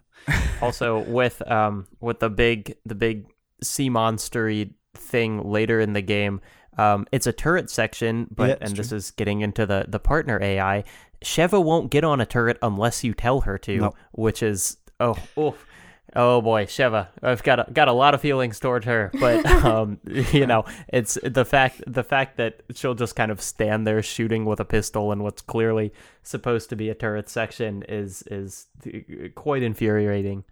And how do you feel about that final boss in the volcano? Not a fan. It was okay. I mean, once you knew what to do, it was fairly straightforward, and I think, to be honest, even if you didn't actually, I had to look at what to do, but I think even if I hadn't, I would have figured it out eventually. And it's fairly short as well. It felt a little bit anticlimactic, to be honest. I think they were more interested in some sort of grandiose finale for Albert Wesker than a really fun or interesting final boss fight. So I also thought, it just with the inventory management, it was like I was playing this with kind of an online partner. We died. We both went in, just got our magnums and a ton of bullets, and then just blasted through them in like 30 seconds after that. And it just felt so odd. You know, it was like, oh, we're by the seat of our pants, and we just didn't have enough ammo, and we didn't make it through. And then we just went to this, kind of outside room. It's like in the Matrix when they get all the guns, and like then we just came back and blasted them to hell. Yeah, that's exactly. That's what actually I was very sort of fitting considering considering Wesker's design and behavior in this game. Yeah, very true. Co-ops, then. Yes, Joshi Hatsumitsu says, I liked Resident Evil 5 more than 4. The thing is, I had more fun with the 5th game. I will agree that the 5th game is the least Resident Evil-y of the Resident Evil games, but that's not necessarily a negative thing. Here's the thing, I actually finished the 5th game. I gave up on the 4th game, not when I had to start babysitting Ashley, but when I had to babysit Ashley in the castle. In Resident Evil 5, I could at least make my AI partner useful. It helps if you don't give her items that she'll waste, like ammunition or healing items. She tends to get a bit carried away. And you can instruct her to go and stand in the corner, and she mostly will. Basically, the babysitting in the 5th game is much easier to manage. Your partner is pretty much a backpack for items you don't use a lot, but may come in handy later. Online, I've found that I can still get a game on PC throughout the campaign. Jacob was saying earlier that it's harder to get to find random partners for the DLC, which makes sense. But even on PS3, I had no problems at all, which is, so surprising. But there's people still going round and round the clock. And, some of them are fully suited and booted and they've got everything, but not all of them are. So it doesn't always make it a complete cakewalk. And the in-game communication systems are very simple but quite effective. I found in terms of I made progress with these random people. May have been the most awful people in the world in real life, but I wasn't talking to them. And we were saying come on and swapping items when we needed to make room in our inventory, and it was all working very nicely. Yeah. Did you? So you didn't use any voice chat? No, God no. So I linked up with insane. Camille, and I used the old, little one-ear headset that came with the. Yeah, but you were playing with a my friend, original 360, or exactly an acquaintance at least. Yes, so that was kind of fun. Me and him had a very different play style. He had put in 200 hours in the game, and he was kind of playing the main game as well as if it was the mercenary. So chaining a lot of melee kills together to keep the kill combo going, so to speak. For all of my problems with the AI, those are problems because every scenario in this is designed for you and your partner to be able to work together. And I feel like even now, that's pretty uncommon, other than, what was that, like A Way Out that came out, the kind of jailbreak game. Oh, yeah. It's like, this could not easily be made a single player game without a partner. Yeah, absolutely. Ado Potato from the forum says, Resident Evil 5 still holds fond memories for me as it was the first time I'd taken my gaming online. I played through the whole campaign and sank many happy hours into Mercenaries with a friend. I seem to recall among the general controversy that greeted the game on its release, many voices criticising how crummy your AI partner was. This obviously was something I didn't have to worry about. This will always be a two-player only game in my mind, and that, along with various other liberties the designers took with the existing framework, means that it doesn't particularly feel like a Resident Evil game. But that didn't stop it from being an extremely handsome and highly enjoyable one. Simon Sloth says, when Resident Evil 5 arrived, I was living and working a long distance away from home in hospital staff accommodation of a questionable standard. In my tiny room was a huge television with a PS3 attached, and I bonded with one of my flatmates over cooperative games. Resident Evil 5 was a highlight. It's probably the most story-light in the series, but in co-op this works in its favour, and with its action-focused approach, the bombast creates real punch in the air moments, or indeed, punch the air moments. Outside of this context, the game doesn't have the same impact. Played solo, your AI partner often is more of a hindrance than a help, particularly during the boss battles or more tricky encounters. With this in mind, I attempted to play online when replaying the game recently, which surprisingly still has an incredibly active community. Obviously, all the players have fully upgraded weapons, know every level in and out, and have little time for those less competent. Perhaps I'm unlucky and I apologise for painting with such a broad brush, but whilst playing I encountered probably the worst example of cooperative partners. Highlights, or should I say lowlights, include repeatedly shooting me with a rocket launcher, waiting for a moment where I would be grabbed by an enemy and then spinning round in circles waiting for me to die, deliberately failing QuickTime events, and laughing. I'm sure all of this sounds funny, and it was at first, but the joke became a little tiresome 10th time around. Each time I pressed restart, I thought, haha, that's enough now, but my partner had other ideas. Eventually, I did find some excellent co-op partners who were patient and willing to share their resources and expertise with me. This made the game far more enjoyable to play and enhanced the experience greatly. Overall, I'd say this game highly depends on who you are playing with, and unless you have someone on the couch beside you, the likelihood of finding someone vaguely tolerable online is, in my experience, very unlikely. It doesn't feel much like a Resident Evil game, more like a Gears of War with inferior voice acting and mechanics. That's doesn't feel much like a Resident Evil game is becoming a bit of a refrain. I should say, though, that my experience with online randoms is far better than that. Perhaps I've been luckier than Simon. Yeah, and a lot of them would stick with you for a very long time. Totally. At least I found. Yeah. I played through the last 5 chapters of the game with one person, and it was really, by the end, I felt very close It's to like that Journey. person. It was as emotional as Journey, wasn't it? Split screen as well. That's an option in the game. I don't know how much it brings the frame rate down on the console versions, the older console versions. But Andy CT says, at the time Resident Evil 5 was released, I was living and working abroad in South Korea. Given that the move was quite a large one, the main comfort I'd taken with me from home in the UK had of course been my Xbox 360, and during the year or so I was over there, I'd continue to order games I wanted to play and have them delivered to my family in the UK, who would periodically ship me out a care package of new games, Marmite, Cadbury's chocolate and tea bags. Resident Evil 5 was one of a few co-op experiences that gradually coaxed one of my housemates, a teacher, punk band frontman and lapsed gamer, back into playing games again. As the weeks following the game's arrival passed, we found that we both finished it individually and as a co-op pair, but rather than moving on, both had been compelled to replay levels in attempts to top each other's rankings and race to acquire unlimited ammo for more weapons by grinding out treasure runs arcade style. You can absolutely... there's a whole swathe of categories for which you're marked, you're ranked for your performance on every single stage of every chapter, and there are separate scores for each of the 3 difficulty settings as well. So if you want to S rank everything, it'll take you a while. So puzzles. Now, we've had a laugh about Resident Evil puzzles in the past and how many of them are, do you want to progress? Press A to progress in game. So occasionally it will ask you to do something slightly more complicated, like work out a simple formula where the answer's written up on the walls. It's had a few moments where you've had to spend a little bit more time doing anything. Pretty much anything that you could really call a puzzle has been stripped out of Resident Evil 5. Is there anything other than cooperative device wrangling? Could you call anything a puzzle in this game? I wouldn't say an actual puzzle, but the wetlands is one of the few sections that feels more non-linear, when you're steering your boat from little hut area to hut area. Yeah, and right. You collect these items before you slot them into a larger, like a door kind of thing. Feels a little bit more traditional Resident Evil than the rest of the game. And I suppose the underground temple bit with the fire lasers felt a little bit like Uncharted or something like that. Staircases. I like that. That was really out of left field. It was cool to, like, those lasers have a very cool kind of quiet sound effect, which is unexpected. It was a neat section.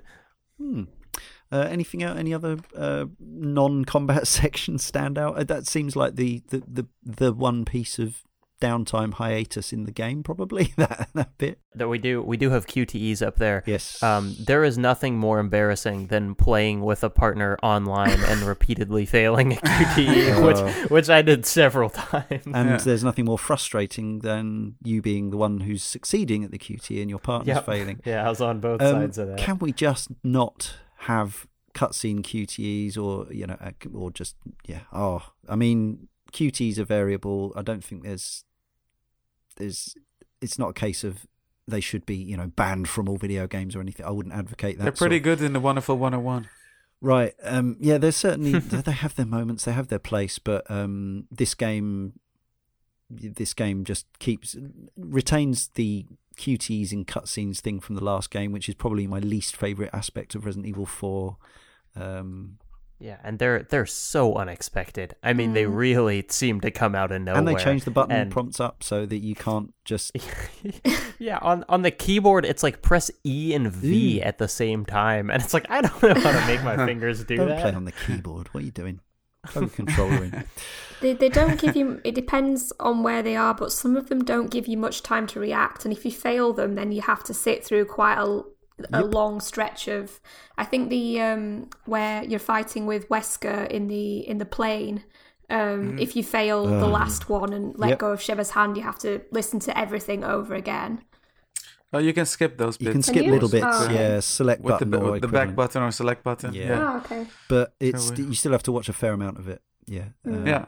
I had some issues with the QTEs, let's say the real-time QTEs during the Wesker fights, where sometimes if you had just moved, you wouldn't get a button prompt to dodge one of his moves and still get hit, that sort of thing, you know? Yeah, glitchy stuff. Because it's not entirely cutscened or scripted. It's just like QTE prompts in the middle of a real-time battle. And even in HD, 4 years on from Resident Evil 4, we're still looking for big fat text and button prompts in the screen instead of some kind of on-screen indicator to do a melee move or a QTE.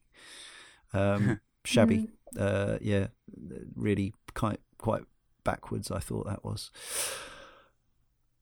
Moving right along, you can unlock stuff in the traditional fashion. Probably the most interesting thing for fans is, even though this game put a lot of fans off, you can actually unlock a complete history of Resident Evil, detailing 70 years of backstory, if that's your thing. Obviously, you don't need to play the game, it's out there now. But now there's some costumes.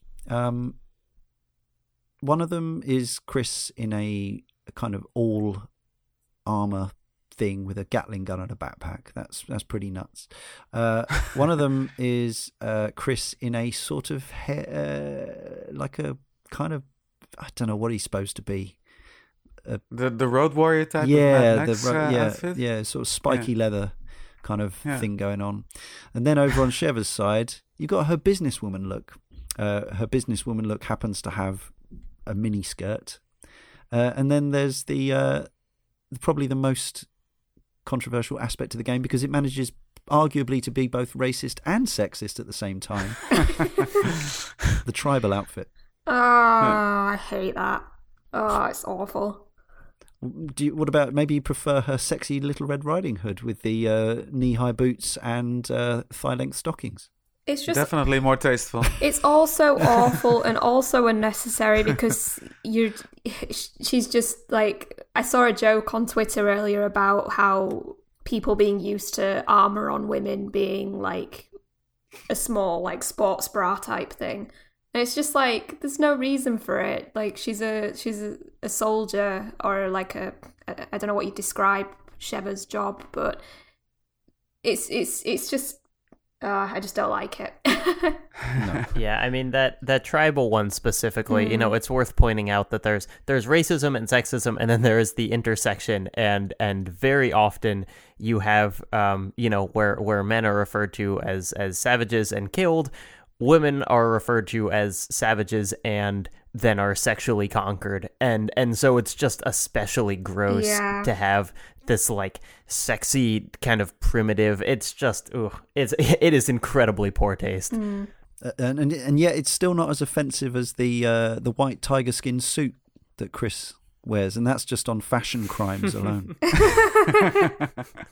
No, it is more offensive. I'm not being serious. There was a versus mode which I'd completely forgotten about. I don't know if you can still get a game of this, because I had absolutely no interest in trying. Female Pheromones, though, says, Remake is my favourite Resident Evil. Resident Evil 4 is the one I played more times from start to finish, but I probably have more hours played on Resident Evil 5 than any other Resident Evil, simply because of the versus mode and the fact that you could play the whole game in co-op.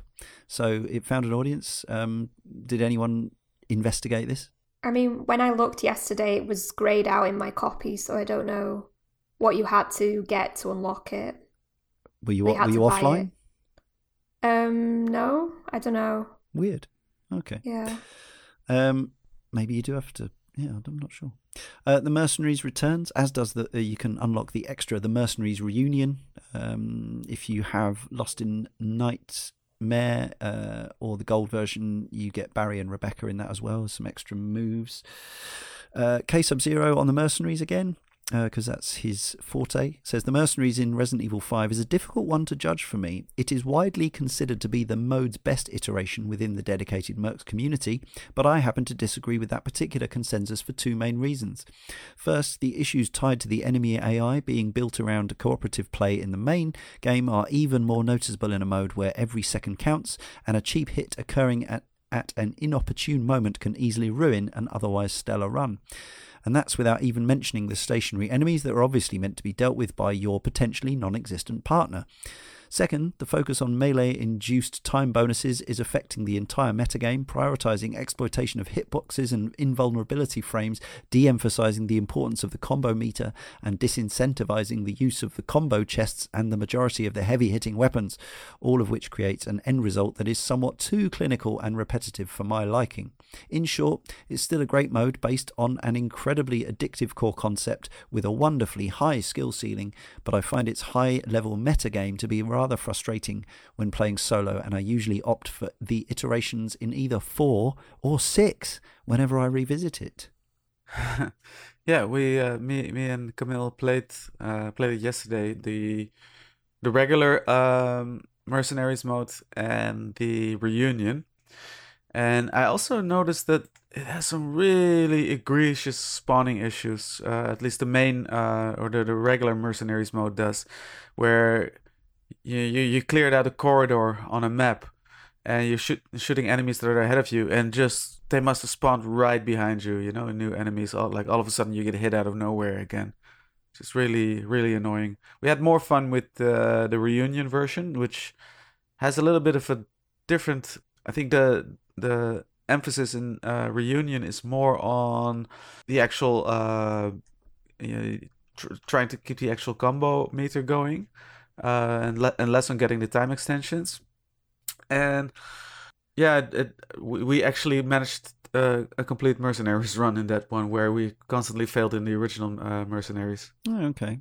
Jacob. Now, I haven't put 200 hours in like Camille has, but I adore this mercenaries mode. I think it is so fun. Part of it is because it's the one part of the game where you don't have to worry about an AI partner, so you can just kind of express yourself freely. But just, I mean, the number of different characters they have and the detail in them all having different melee moves and different weapons, often like very different weapons, and just kind of playing around with all of them. I mean, they're not balanced. Like playing as Wesker is the most incredible power trip, because his kind of standard context action is a punch that knocks them back like 30 feet. But it is so fun to just, keep playing and racking up high scores and kind of get in that rhythm, not letting your combo drop. It is the most addictive score chasing mode I've found in a game, pretty much. And I think, I haven't put in that much hours, so I don't, maybe the issues that Camille mentioned would present themselves if I played more, but just for my money, it's just so fun, because it's just that core gameplay that I like so much. Plenty of fans out there, as it really seems like it's a matter of taste as well, because a lot of as he stated, a lot of the community actually really prefers the Resident Evil 5 mercenaries. Yeah. But I was also just reminded of why I never really clicked as much with mercenaries as I would have wanted it to, because I love high score chasing games and arcade games and the likes. But in my mind, Resident Evil as a series has never been an all-out combat game, and this game has come the closest up until now. The control schemes being the prime example of that.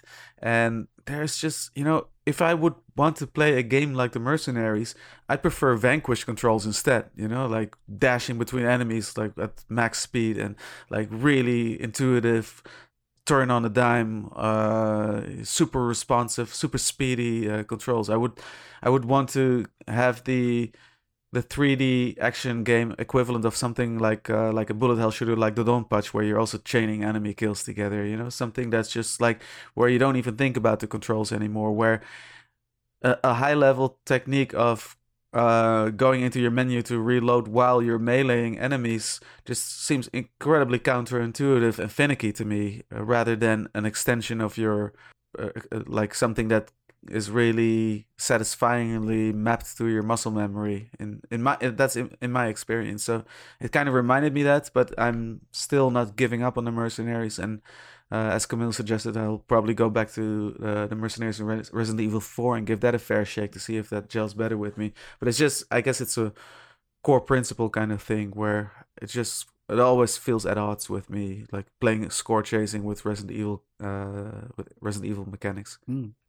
I should also mention on the PC and I think the PS4 and Xbox One things, there's this mode called No Mercy in the Mercenaries, which just if anyone's played the Devil May Cry 4, it has that the new one has that mode called Legendary Dark Knight, and this is basically it, where it's just the number of characters on screen are pushed to an insane level, kind of because of your hardware.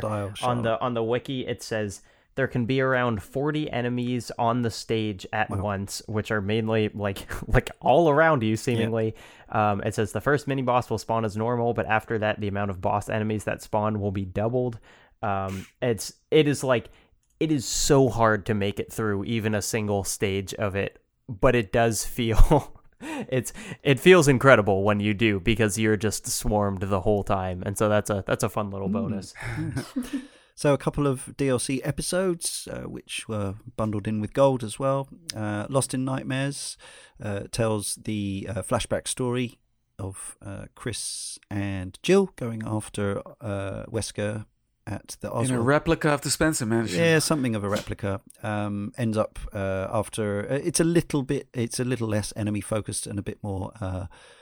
slightly more puzzly, but not really. I actually quite enjoyed this, partly for the nostalgia, but partly because I enjoyed the bit under the mansion going downstairs. There's this new enemy which has this kind of stinky sack, and there was quite a cool audio cue on it appearing. It sort of serves as a kind of one of those enemies that follows you around. You can take them down, but it kind of very deliberately follows you around these looping areas, can smash through walls and jump over gaps and things. And I thought it was actually quite fun. I had to kind of do that whole thing twice because it didn't save when I quit out. So, but I didn't mind. I ended up getting S rank on everything. So yeah, I actually quite that bit was good. Trying to lure it under those floors with the spikes under them. Yeah. But I found Lost in Nightmares. I had expected a lot more of it. I found it so it's quite anticlimactic. Yeah, there's really not much to it. No, there's not much to it. And then the Wesker fight is kind of a repeat from the main game, like where you fight Wesker, only seemingly more annoying. Yes, and you just can't, you just hold out basically until the game ends. Yeah. I was a little bit disappointed in that. K-Sub-Zero says, Desperate Escape is decent enough, but personally I'm not a fan of Lost in Nightmares whatsoever.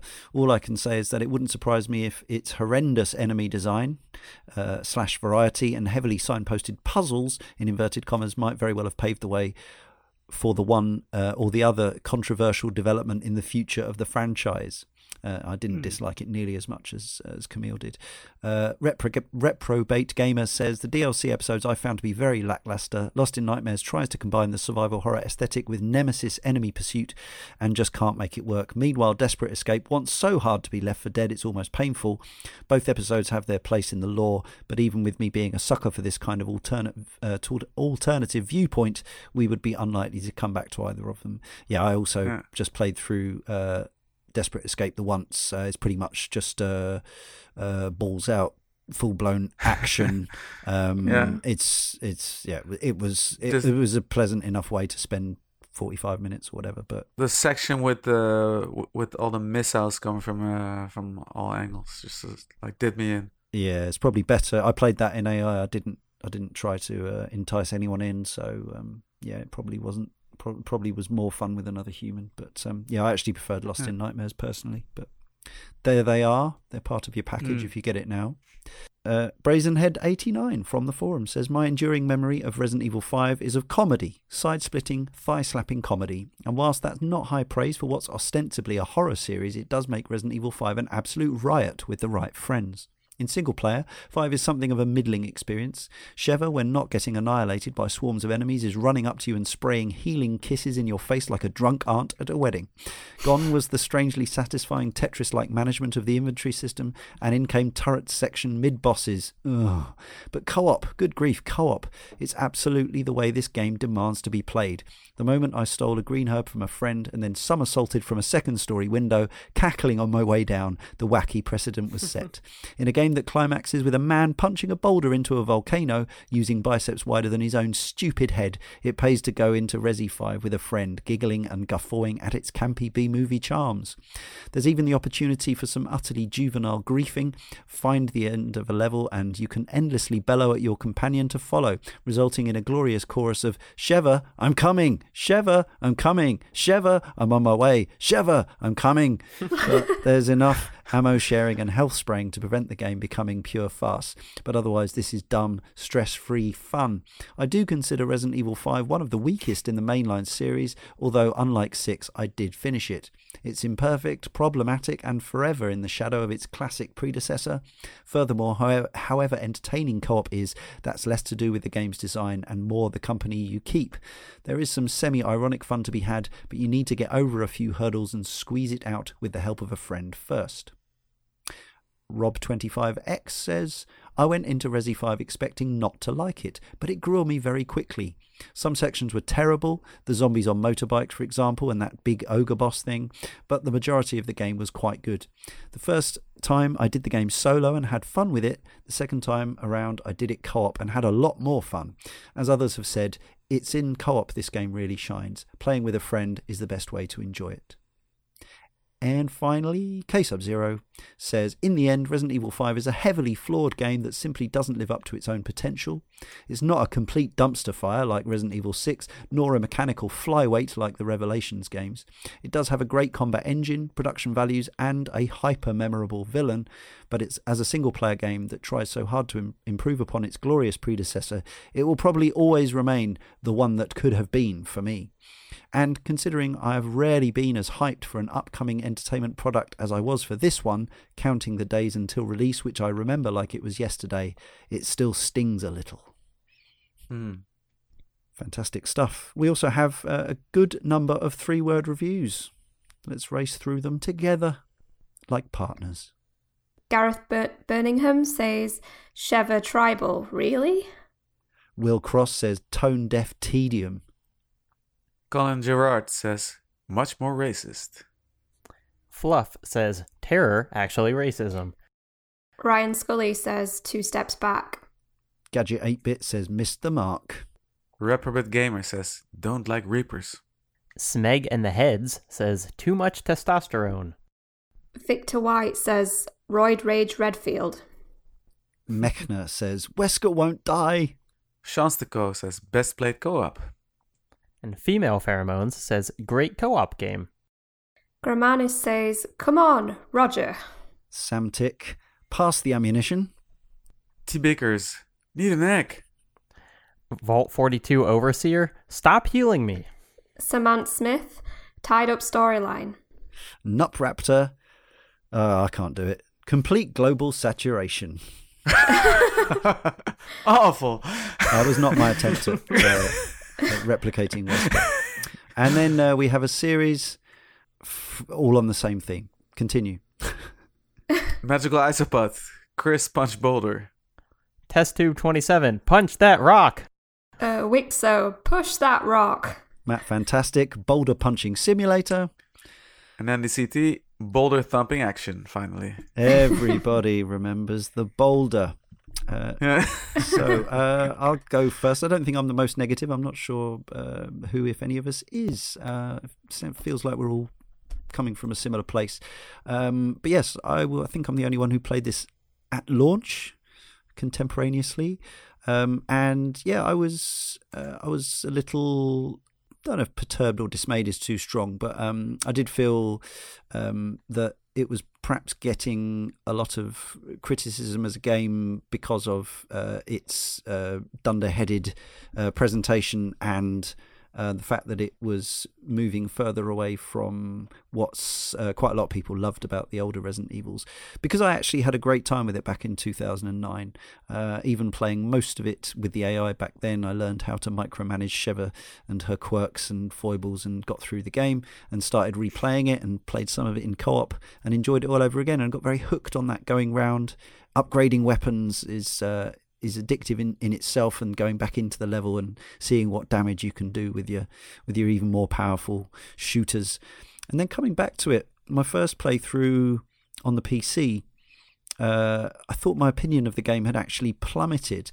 For a little while, I was so kind of appalled by the story, the dialogue, that cack-handed symbolism and imagery, and the fact that it was just seemed this utterly stupid game, and it felt like the stepping stone between one of my favourite games of all time, Resident Evil 4, and really not one of my favourite games of all time, Resident Evil 6. It felt like the halfway to catastrophe.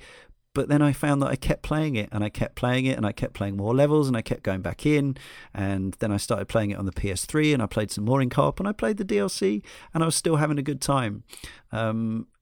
Because when it comes down to it, even if there are mechanically more sophisticated games in a very similar genre like Gears of War and its sequels, and Dead Space and its sequels, the fundamental tenets of the moment-to-moment in Resident Evil 4 were amazing, and they're pretty much carried over lock, stock, and first aid kits here. So it's an odd one, and I understand why some people really hate it for both political and video game reasons, but it still gets a pass as a fun video game, and people are still playing it. That's the amazing thing. Online, you can still get a game. It's nearly 10 years old. Extraordinary. Let's go with Jacob next.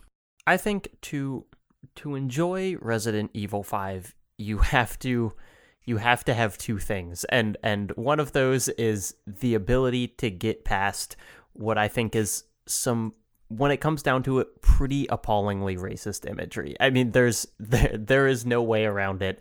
It's, playing the first levels of this game before I was kind of desensitized to it made me feel queasy because of how gross that is, and it speaks to my privilege and my desensitization and everything that I am able to continue playing this and kind of see the game past that. And I totally understand anyone who couldn't do that, who had to stop there.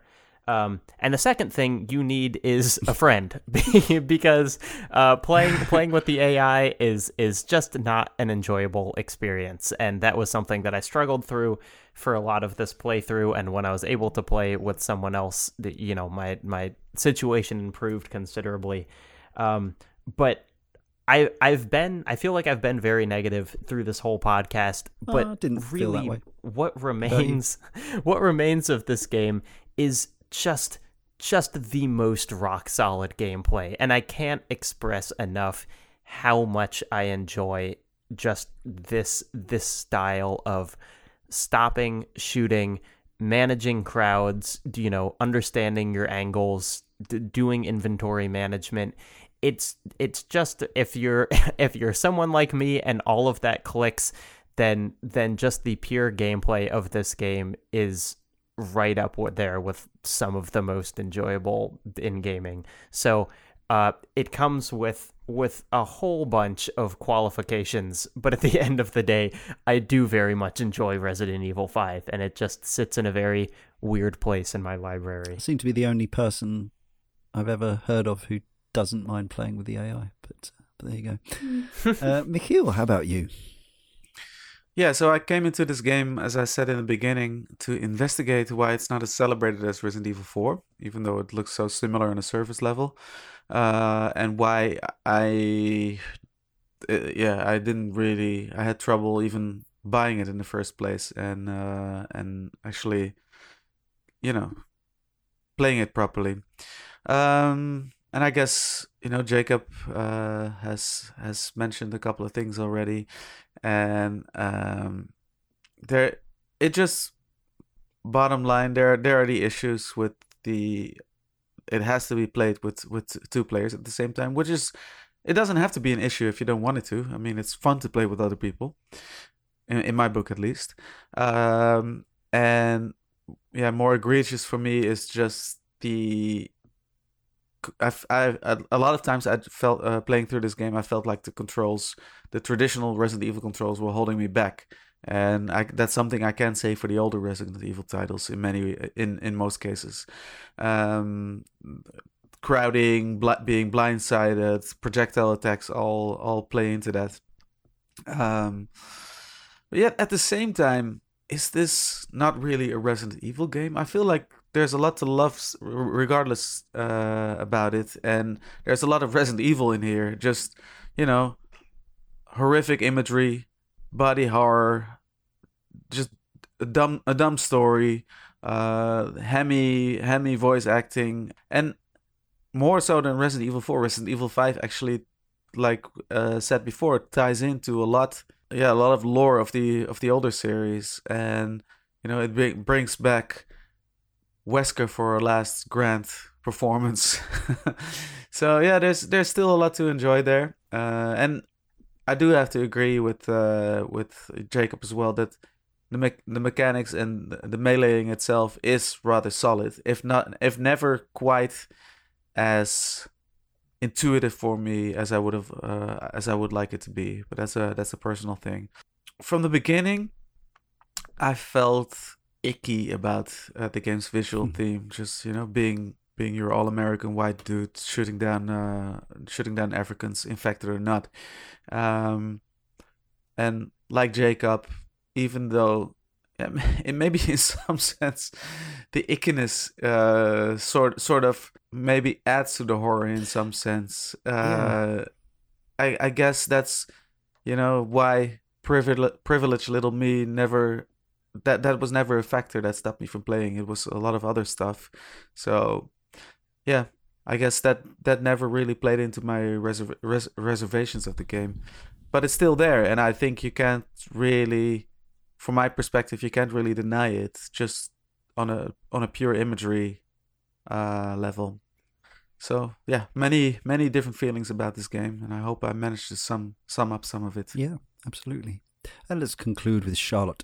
Replaying Resident Evil 5 over the past couple of days after spending several days in a row with my my former partner playing it, I feel like this time round I could see a lot more of the ickiness, and it was bothering me a lot more. I feel like when I had my my former partner sat next to me on the couch and we were just conversing over the experience, it was more of a brainless sort of afternoon of fun. But when you sat there on your own, you start thinking more about the story, and on the one side I can see the fact that they weren't really thinking about it when they constructed the narrative, and that it wasn't maliciously intended to be in many ways offensive. But unfortunately that's sort of the nasty aftertaste that you have to sort of accept with Resident Evil 5 now.